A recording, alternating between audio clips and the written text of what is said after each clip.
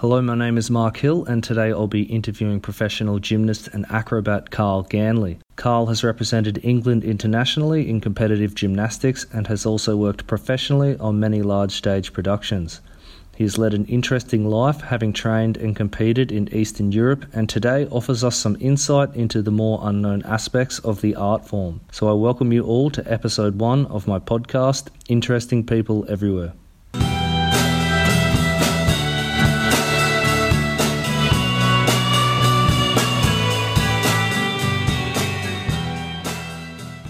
Good sounds of the amber nectar.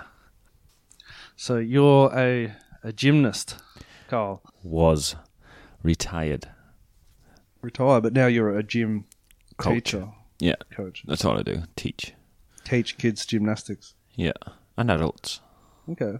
Yeah, so, yeah, involved in a few different programs within the club where it's, teach recreational gymnastics, like after school and stuff like that, and then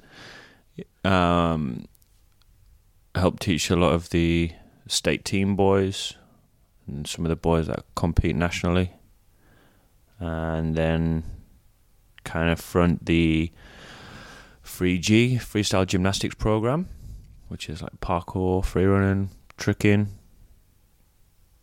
breakdancing, and then I run adult classes as well.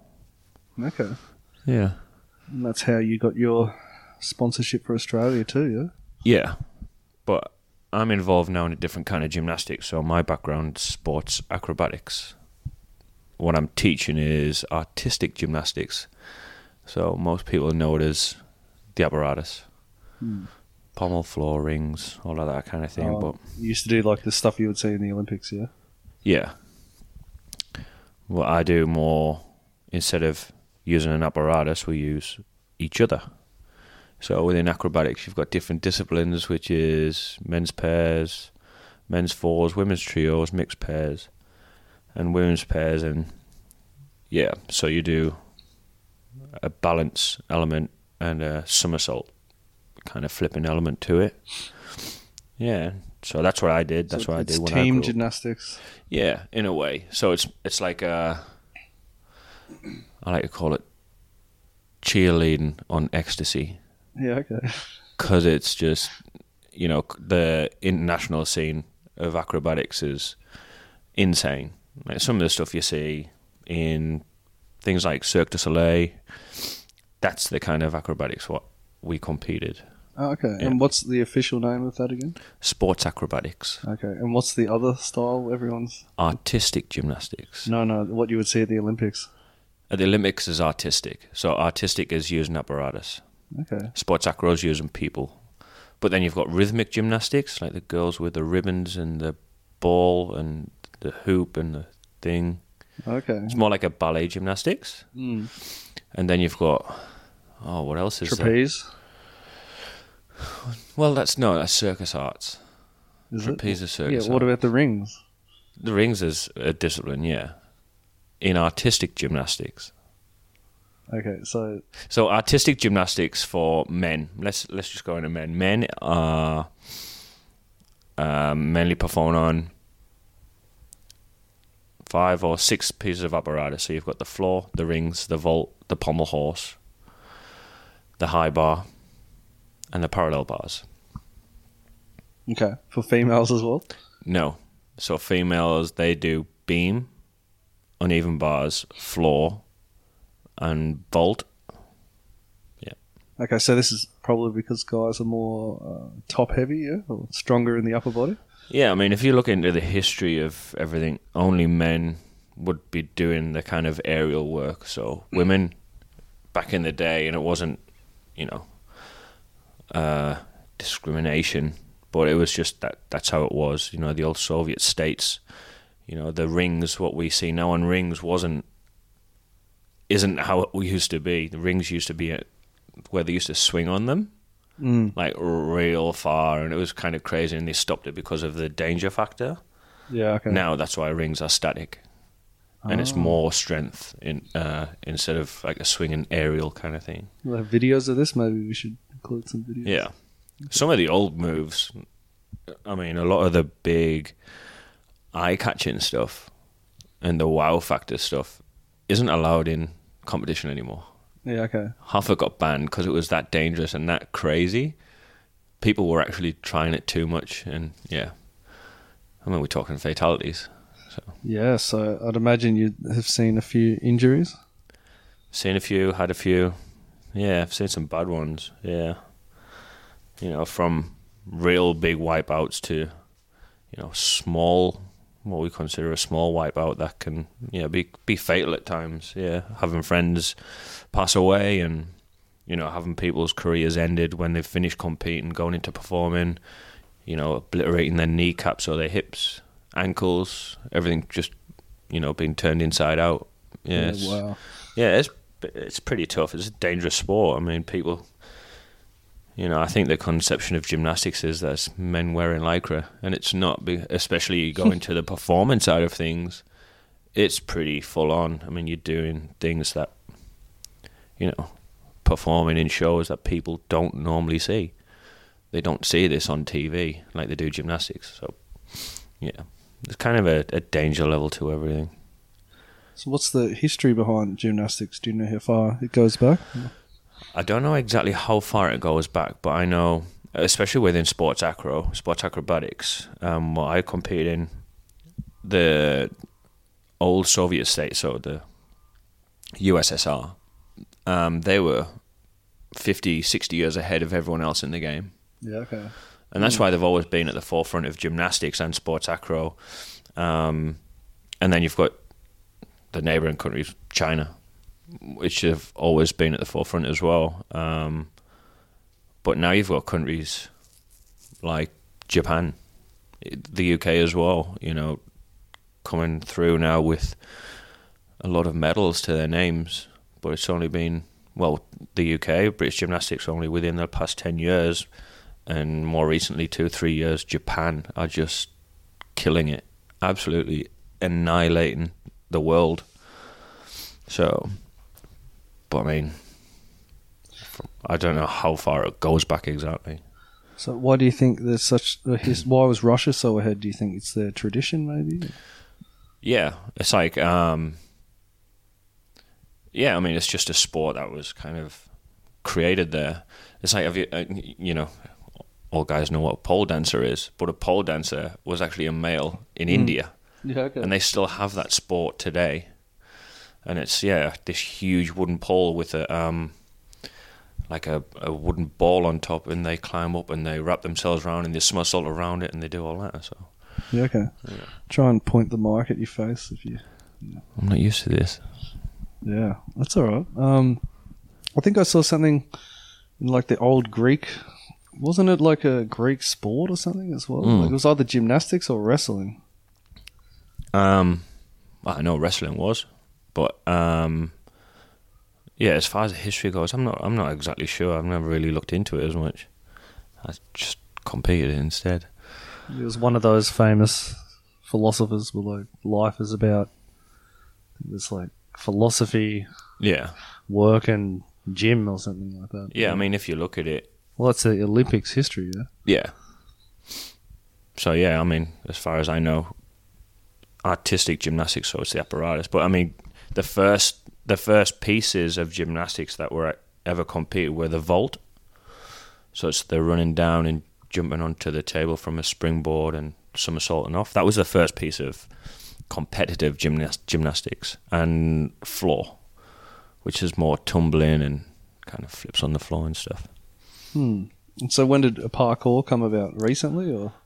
No, actually, parkour has been around for a long time. It was a French guy kind of created as a, how do I say this, like a movement. So he had this group, and they just wanted to get from point A to point B efficiently. Yeah. And so they did parkour. But there's free running as well.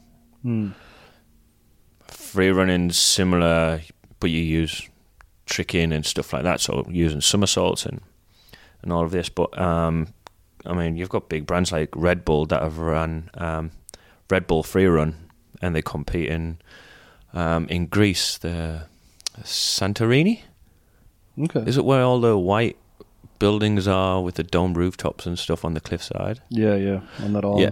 Well, they actually have a Red Bull competition that they compete on top of the rooftops. Oh, really? And they are allowed to do it where they somersaulting from house to house. I think I It's think they have pretty like sick. A mountain bike version of that too. As Yeah, well. they've done that as well. Yeah. Oh, that's so scary. So they have a race. Red Bull have done a few videos where they have a race where they somersaulting from building to building, trying to beat the cyclists down the steps in the alleyways. Oh, that's amazing. Yeah, it's pretty cool. But yeah, Wow. parkour's pretty cool. Free running, that's what it is, yeah? Yeah. I've also noticed, I don't know, is it like the circus side of things as well? That's more of a gypsy? I don't want to say Yeah, that word. no, it was. Of course it was. You know, the biggest movie that's recently been out, The Greatest Showman, based on the life of Barnum and Bailey, and, you know, the biggest traveling circus in America.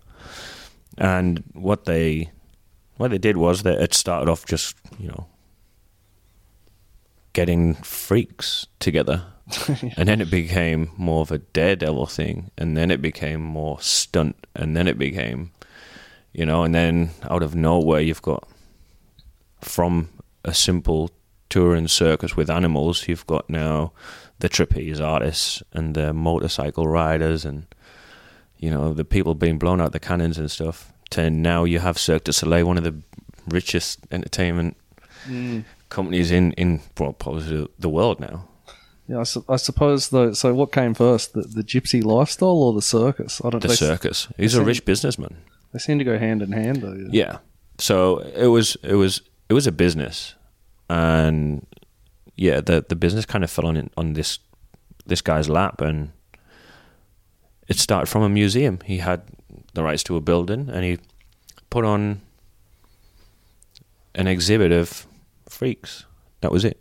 And that's how it started, and then he took it to the next town, and that was it. Like physical freaks or like Physical freaks. movement freaks? Like conjoined twins. The bearded lady was actually a bearded lady. You know, was it the wolf man? Like full a head of hair, face of hair. Yeah, it was literally freaks. And then they started with the tattooists, like the when was guys with this? tattoos. Oh, 1800s. Oh, but it must have been before that, for sure. Oh, probably. With musicians and stuff. And Yeah. playwrights touring Yeah. around. But now even Cirque du Soleil, well, not Cirque du Soleil, a sister company of Cirque du Soleil, have a show called Circus 1903. And it's a circus show based on the circus. Okay. And it's touring the world right now. Yeah. That's interesting, though you mentioned India before, because I know the Roma gypsy people, I think they originate in India, Yeah. actually. So, Yeah. I don't know. Maybe Well, there's apparently I'm from a Roma gypsy family. You look like a gypsy, actually. Yeah, the Roma gypsies ended up in County Sligo in Ireland, and that's how I'm, apparently, Oh, really? Roma gypsy, yeah. Yeah, I've been surfing in Sligo. Yeah? Yeah. Oh, I haven't been. No. It's quite remote. It's just like there's some fields and some sheep and some waves. Yeah. Yeah. I'd like to go one day. There's not much there. It's nothing. It's Just knowing that my ancestors were there. I mean, I haven't even been to Ireland. I literally, in the UK, it's a 2-hour drive across country and then a ferry over, and I still haven't been. yeah.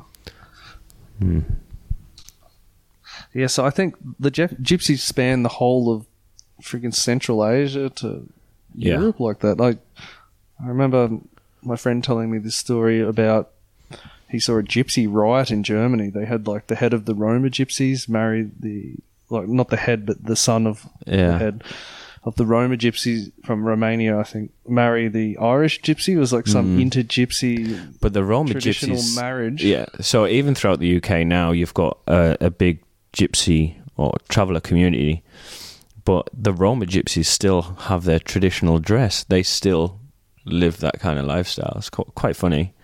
So when they have, family gatherings or parties or whatever, they're actually in the traditional dress of a Roma gypsy.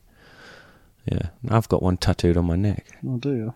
Wait, Yeah. show me. Gypsy Rose. Oh, wow. Who's Gypsy Rose? She's so in traditional tattoo, the Gypsy Rose always looks up and she brings you good fortune from the stars. Oh, nice. Yeah, as a gypsy, like a fortune teller. Yeah, I've had a few encounters with gypsies, actually. Yeah. Yeah, I only have in the Midlands in England, but they were travellers. I've worked with one in England, actually. He lived outside of London in his trailer with his 15-year-old wife, and he was about 17 or something like this, and Yeah. her job was to clean the trailer all day while he went into the city and work, and he couldn't actually read, so we'd have to take him to jobs in advance, and he'd remember the way. And he Wow. couldn't read a street sign, but he was a really hard worker and a nice Yeah. guy, and he's just very traditional, you know. And Oh, I mean, you know, in the Midlands, it's a huge gypsy and travelling community. So you're talking Nottingham or Nottinghamshire, and yeah, I mean, you're out and about, and you know, you make friends when you live there, and you know, half of them end up being travellers. They're gypsies. They live in caravans. yeah, I was going to tell the gypsy ride story, but I might save that for Johan. It's a pretty funny story. I'm going to see him in a week or so. But I was in Serbia last year, and there was like a young gypsy boy, and he was smoking a cigarette. He must have been about 5 or 6. And then this little toddler comes up next to him, and she tugs on his arm, and he leans down and hands this tiny girl a cigarette, and she No. takes a drag. And I'm just like, oh my God. That's not good. Wild kids. And then they ask me for money. Did you give them money? Because Yeah. you know they're going to buy cigarettes with it. How else are they going to buy cigarettes? They're going to buy some beer. Oh, that's fair enough. Anyway, so anyway, we're it's just good. getting lost and talking about kids smoking here. It's Don't good. smoke, kids. It's good. You can do what you love, Carl. Yeah. So, how did you get into gymnastics from the very beginning? You decided at a young age you wanted to do it, or No, I was in secondary school. I was in my last year of secondary school. My neighbour, my best friend, was in high school, and he was in his first year, and he kept telling me about this after-school trampoline class that he was going to. And, you know, I was getting to play on trampolines in high school. I'm like, oh, sounds cool. And he's like, yeah, come along, it's after school. And I went along, and anyway, the PE teacher of the high school told me I shouldn't be there because I'm not even in the school yet.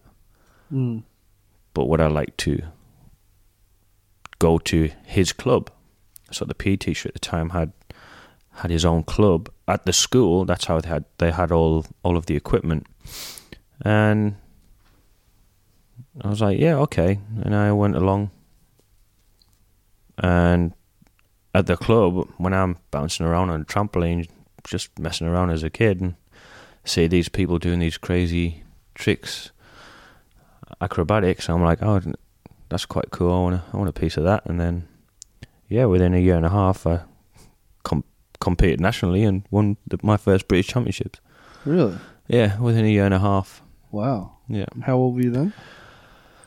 I was 12. Wow. Yeah, I just started high school, so it's about a year and a half after secondary. So yeah, start high school at 11. So yeah. And at what point did you get shipped off to Russia? Then why? Actually, that was before the British Championships. That was really? No, sorry, it was after my first British Championships. It was before my first international. Well, going back to the PE teacher, after being in the club for a few weeks, I found out that he was actually one of the national coaches for Great Britain. Yeah, okay. So he was, in a way, like a scout as well. And so he was quite well in with all of the other delegations in the Gymnastics Federation internationally. And he got us a training camp. Just go to Russia for 3 weeks to train. Yeah, okay. In 43-degree heat. Back in communist Soviet Russia? Yeah, so this was south of Russia, Black Sea, a place called Krasnodar. That's a hard place to get to, or? It was for us. Yeah, what happened? Very much so. Yeah, we got to... so I'm just a kid, you know, and this was actually my first time abroad, so never been on an aeroplane. I get to Moscow with the team. So it was a team of 12 from my club and the head coach, my coach, and we got stopped by the Russian security, all with the AKs and stuff going on. And this was a while ago. It was just down and gritty. Nothing was modern about Moscow airport. And yeah, the security, or what to me looked like military, came over and demanded that I pay them. Me, not my coach, not everyone else. They demanded that a 12-year-old boy pay them $150 to be able to get through. Why? Because they wanted some money. Oh, okay, yeah, that's fair enough. Yeah, it's literally that was it. And because I obviously didn't speak the language, they kind of went on to the next person. Yeah. Well, it was a bunch of kids. The eldest there was 18. So in the end, yeah, my coach had to front 12 kids times $150 each. Jesus. To get through, because we had a connecting flight from Moscow to Krasnodar. Krasnodar. Yeah. Okay. And the flight from Moscow to Krasnodar, after getting through all of that turmoil, I hadn't a clue what was going on. I was tired in I considered it very smelly airport. I was just shattered, and I just wanted to get on the plane. Didn't know what was going on. Anyway, I get on the plane from Moscow to Krasnodar, and yeah, still all my friends to this day tell me the story of how I fell asleep cuddling into a man next to me that was holding a chicken. Yeah? Yeah, I mean, it was just normal. He had a chicken in his arms on the plane, smoking a dart, and nice. And I kind of, cuddled into him. Back before they would have charged him for extra hand luggage. Yeah, I mean, it's a chicken. Yeah, it was weird. Like, there was that much random things, like dogs in the footwells, and but this guy had a chicken in his hands. What year was this? This would have been 95, 96. Yeah, okay. Yeah. When did the wall come down? So 96. Yeah, it'll have been 96 because that was my first international. That was, yeah. And that was after the Berlin Wall came down. When was that? Oh, I don't know. Yeah. I'm not great with history. Early 90s, I think. I'm not even good with dates. I know I was born during the Falklands. Yeah? Oh, okay. That was it. Yeah. So you went back to Russia a few times? Yeah, not just Russia though. A lot of the old Soviet states. So I spent a lot of time in Bulgaria, Poland, Belarus, Ukraine.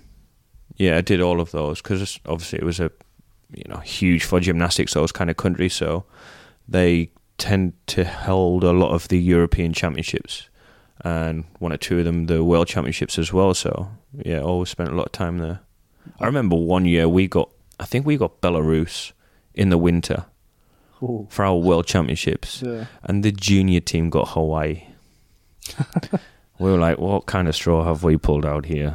That's funny because I always say I want to go to Russia and the Soviet countries, and I just want to go to Hawaii. You're just like, no way. No, you've done them. Yeah, I mean, listen, I really enjoyed Poland. Ukraine was cool. I was in Kiev in Ukraine. Poland, I've been a fair few times. Zielona Góra, a real old country, Poland. Gdansk, Wrocław. But Belarus was just too cold. I kind of didn't enjoy any of it. Didn't enjoy the competition. People were a little bit sketchy. Show us that Gypsy Rose for us. She looks like she's got a hairy face now, though. She looks like one of Barnum and Bailey's circus freaks. Yeah, she does, the bearded lady. Literally. My neck's a little hairy. Yeah, geez, so that was growing up through your teens? Or so, yeah, that was through my teens. Your 20s? Or? No, that was mainly my teens. And I did that through, obviously, high school, college, and then university. Then I ended up all over the world, though. All over Europe, and then Japan. 2001, I did my first stint in Japan. Yeah, so I travelled a lot through my teens. Yeah. And how do you support yourself while doing this sort of thing? Like, do you win prize money? Is there sponsors? No. So at the time when I was competing, I was one of the lucky ones. Nowadays it's quite hard, so it's a lot of they try and get external sponsors or whatever. But when I was competing, the National Lottery had a sports fund, so they funded us. I was paid by the National Lottery. Oh, great. Yeah, from the age of 15. Yeah, I was funded, and I had an agent that used to pick me up from college and take me to training. Oh, great. Yeah. But I still worked. I mean, Yeah. throughout training twice a day, then studying during the day. So I'd train in the morning, then go study at college or uni. Then I go straight back to training. But I also worked 4 days a week in a hotel. Yeah, wow. Okay, so you're pretty busy. Yeah, so I kept myself busy. I tried to work, and I worked for my uncle, who was a landscape gardener. Kind of always had the want to work in me anyway, so I didn't want to just live off handouts. I think you told me some story. You were a rigger for a while. Yeah, so in between my time so I moved to Spain. I was only meant to go for 9 months, and I ended up being there for nearly 14 years. But in my time being in Spain and performing with a show, I took a little a break. And yeah, so for 2 years I ended up back in the UK, and I was a steel erector, steel fabricator. Yeah. And I loved it. Loved every bit of it. I think you told me once you accidentally hooked yourself up to the crane. Oh, yeah. That was in London. That was right next to the Gherkin in London.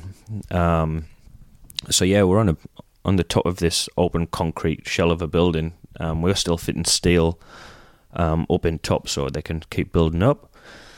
And yeah, I'd say about 15 to 20 stories high, somewhere around that. And I'm on radio, so I'm acting as what you call a dogman. Yeah. We call them banksmen. So I was banking in the crane over radio, but I'm inside the concrete shell of a building, and I'm higher than the cab of the crane. So we could only communicate via radio. No hand signals, nothing could be seen. So yeah, so I'm banking in the steel for him. I get it dropped down, and next thing I know, I'm rigged up to a piece of steel that is taken away, and my harness is still clipped onto him. So he takes me up out of the building into the sky, and I'm just dangling in the air on my harness. Oh my god. Shit in my pants. Too scared to even grab the radio to tell him to stop, and it wasn't until I would start shouting that he's actually realised he'd not even kind of looked. He'd seen you hanging out there. Yeah, I've just given the all clear to go straight up. You have a harness on, right? So I've had a harness on, and I've because I'm freestanding on steel. We normally have rollers, so there's a roller that you're clipped on behind, but I've had to take the roller off to be able to get the next piece of steel. So what I've done is I've clipped my second carabiner onto his chain. What about the other one? And I've undone the other one, so then I can move forward. Lucky you weren't attached still, huh? Well, yeah, one of them would have snapped. Yeah. Yeah, not both. No. Oy. So yeah, I've had some close scares. Cherry picker, the hydraulics under the basket snapped. And yeah, I've just been hanging there by a bolt. Oh my god. Yeah, that was only 2 stories high though. That wasn't too bad. Doesn't matter. No. Hey, so, I don't know, what did all the Russian girls think of the English expat? Give you a hard time or what? Yeah, they were pretty bland with it. Yeah, they weren't friendly yet. They didn't want to know. Really? Not a bar, no. Oh, okay, yeah, totally. Well, it depends on what part of Russia you're at, I guess. But Moscow, I find... I hope you don't get many Russian people listening to this, but I find Moscow, people themselves are quite to themselves. Like, they don't want to know. Okay. Very, closed and not open to talking too much. You've got to really get in with people to break them out of their shell to hold a proper conversation. They're more reserved. Whereas I find, Ukraine, Poland, those kind of ex-Soviet states are a lot more forgiving. They're a lot more welcoming. Yeah. Mainland Russia, I don't know. There's something about it where it's very standoffish for me. Maybe it's the whole paranoia from back in the day. But listen, I was there a long time ago, hey, so it's, you know, a lot. I know a lot has changed since I was there, you know, financially and economically. You know, Moscow now, St. Petersburg, you know, two of the richest places. You know, their economy is booming. You can't afford a place to live in Moscow anymore. No, the hostels there are quite expensive. Yeah. I was looking at them. Yeah. Like some of the most expensive in Europe. Yeah. A friend of mine, their parents gave him and his sister a tiny, tiny apartment, and they had it from when, you know, it was way back in the day, and it was next to nothing when they got given it. Now it's worth an absolute fortune, and they're just sitting on it, waiting and waiting, Yeah. and then just going to sell it and just get a bomb for it, you know? Retire. Yeah. Yeah, I like Eastern Europe, though. Eastern Europe, cool. So you ended up running some circuses or shows, or Yeah, so... oh, it's competing. Yeah, so when I retired from competition, I went into a show in Spain, Europe's biggest dinner show. And yeah, I was in that show on and off for, I think, 12 years. And my last year, I was artistic director of the show as well. Okay. So I'd be hiring in acts and putting the show together, as well as helping out with the training side of everything. Obviously, I had the knowledge of the show after being in it for so long. So yeah, kind of ended up being in the office side of everything as well, which was good, but it was hard at the same time because I was still on stage performing. Yeah, okay. And then it all just got too much, and I was like, nah, I'm done with this. Well, then where did you go after? I went back to being a tradie for nearly a year and a half. I was a scaffolder. Yeah. But not a normal scaffolder. I was a scaffolder on super yachts. Yeah. So we were scaffolding while boats were in the water. Yeah, it was a pretty sick job. Yeah. Yeah, I mean, multi-million euro super yachts, and we're just climbing about them. Yeah. Try not to scratch them. Oh, it's happened. Yeah. Yeah. So yeah, I did that for a while. But in off season, because it was in Mallorca, so obviously the season is only 9 months. So what I used to do was, well, when I first finished Pirates, I was working for an exclusive beach club. So it's like a day club on the beach. And I was their marketing director. Yeah. Yeah, so I did that for a summer season. Oh, and wow. after that is when I went into the scaffolding. But my degree was advertising. That's how I kind of got the job. So yeah, it was a breeze. I just employed DJs and ran their social media, pushed out everything. Got radio, got press. Oh, wow. So you got to be quite flexible physically and mentally. Huh? Yeah. But no, that was a cool gig. Like I said, it was only a summer season. It was quite fun. You remember me, sorry to go back, but you were telling me something about one of the trainers like forced you to do the splits or something like, on the first day. Oh, this was... So I'd just done... Let me get this timescale right. So during my competitive career, I had two coaches. Three coaches in total. My English coach, and then I had my first Russian coach. Well, Ukrainian coach. Vladimir Matazenko was my first Eastern European coach, and he was cool. He was like super chill. He was an old guy, very, very welcoming. Didn't speak a word of English. But my second coach, so this would have been 1998. It was the World Championships in Manchester, of all places. Manchester, England. They had the World Championships at home, so again, didn't get to go very far for that one. Juniors got, I think, Belgium. We got home. Okay.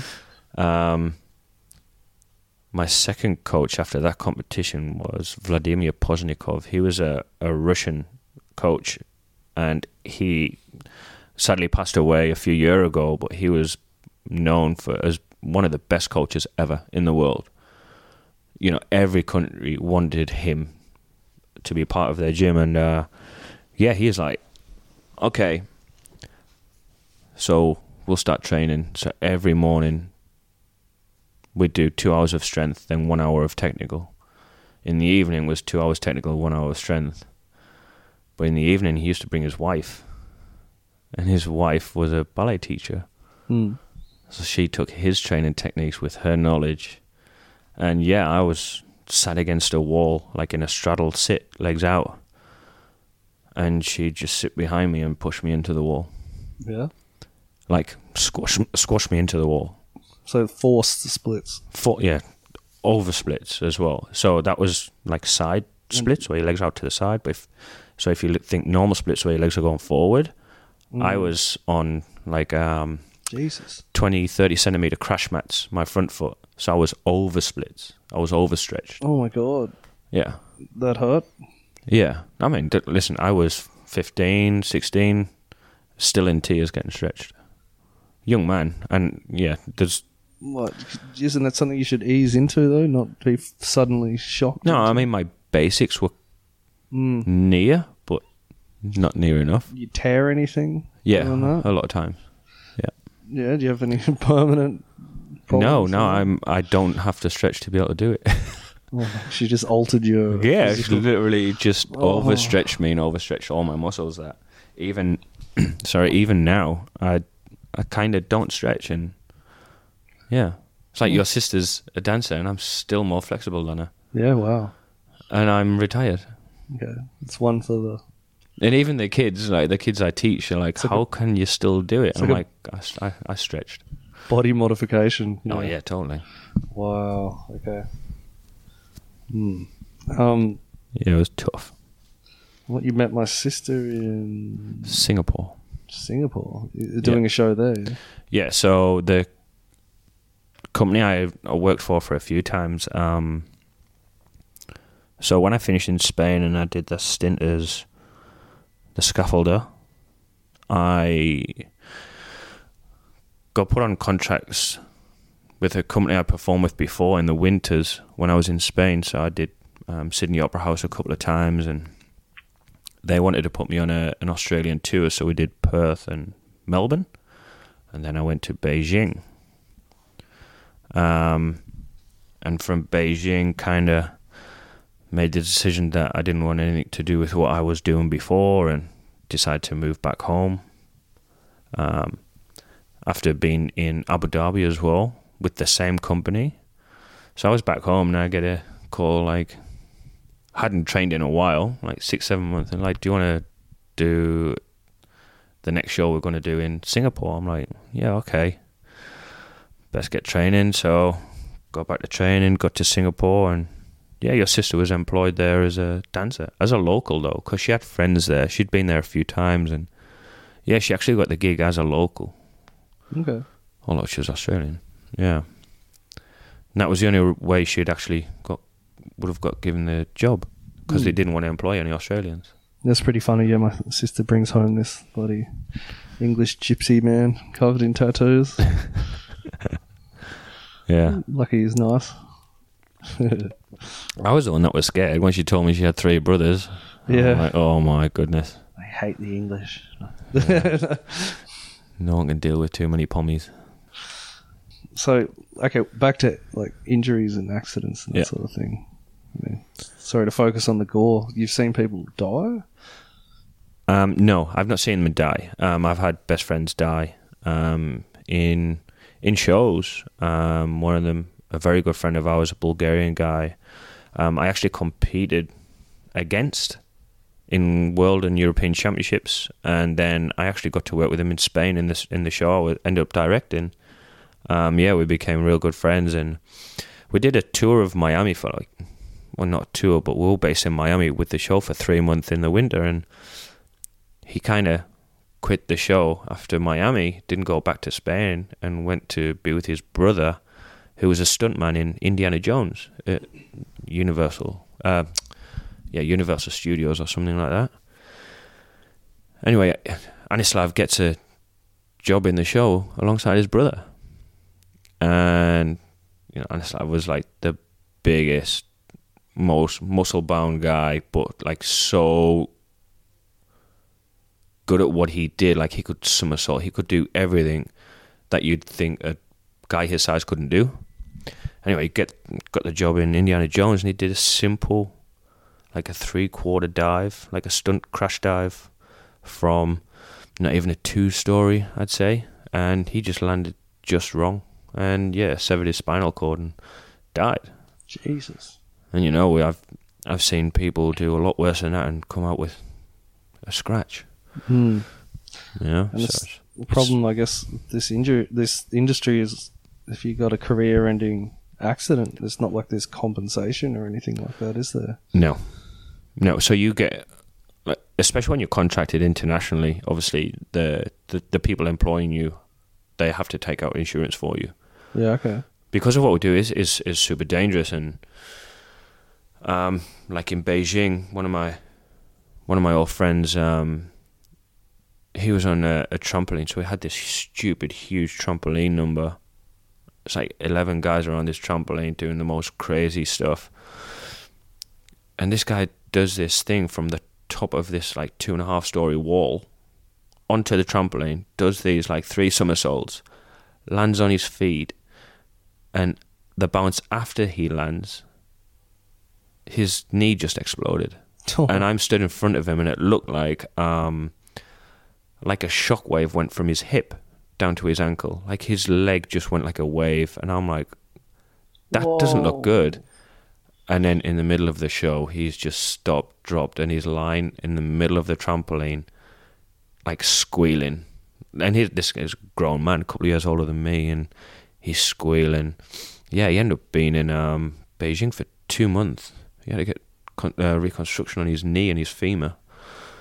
Broke his femur. Yeah, femur, everything just blew out, and it was after the hardest thing he'd done. But then I've seen people on, Russian swings go over the top. I've pretty much ruptured my coccyx. I've had ruptured 3 vertebrae. Got kicked in the back of my neck. Keyhole surgery on my knee. You name it, I think I've done it. Apart from major breaks. Not had any major breaks. That's lucky. Yeah. No unconscious.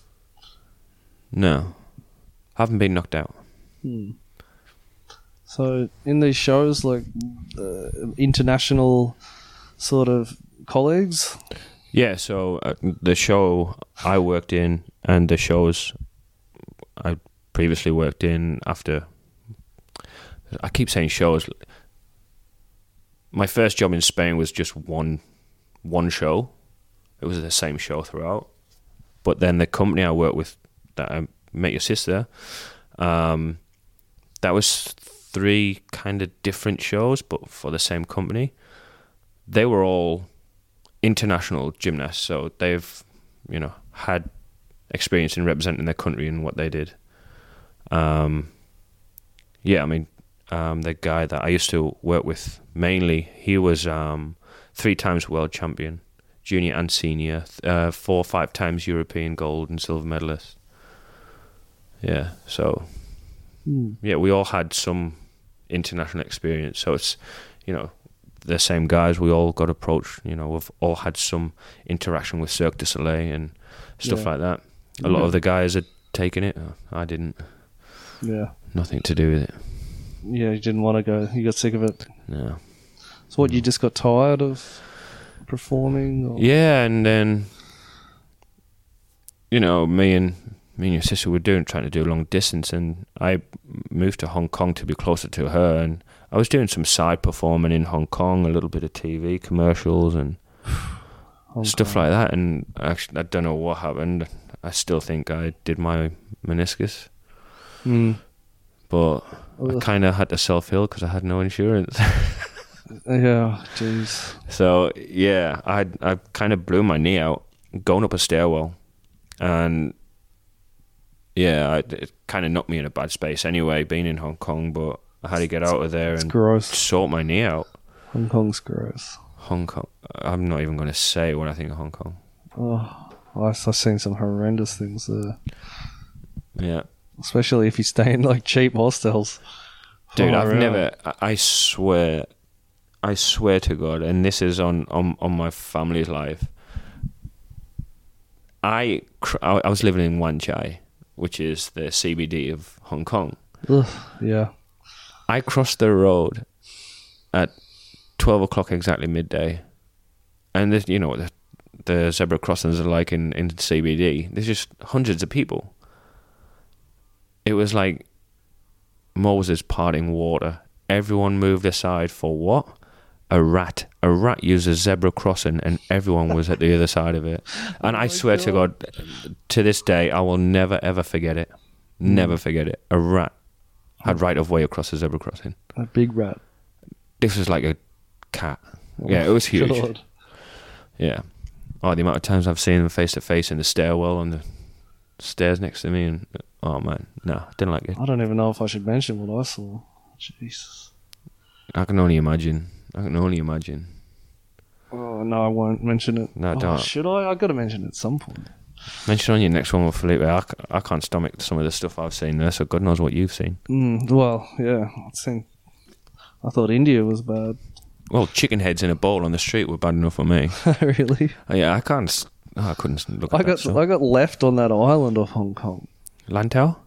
I think so. Yeah, I was there drinking with these people, and for friends from the hostel or something, and It'll be Lantau. yeah, I got a bit tired. And it was like 2 a.m. and I'm like, hey, You told me about this because the only way you can get back is either by a boat, the long ferry, yeah, or you've got to go right around the side of the island to get to the highway, yep. the big bridge highway. Yep.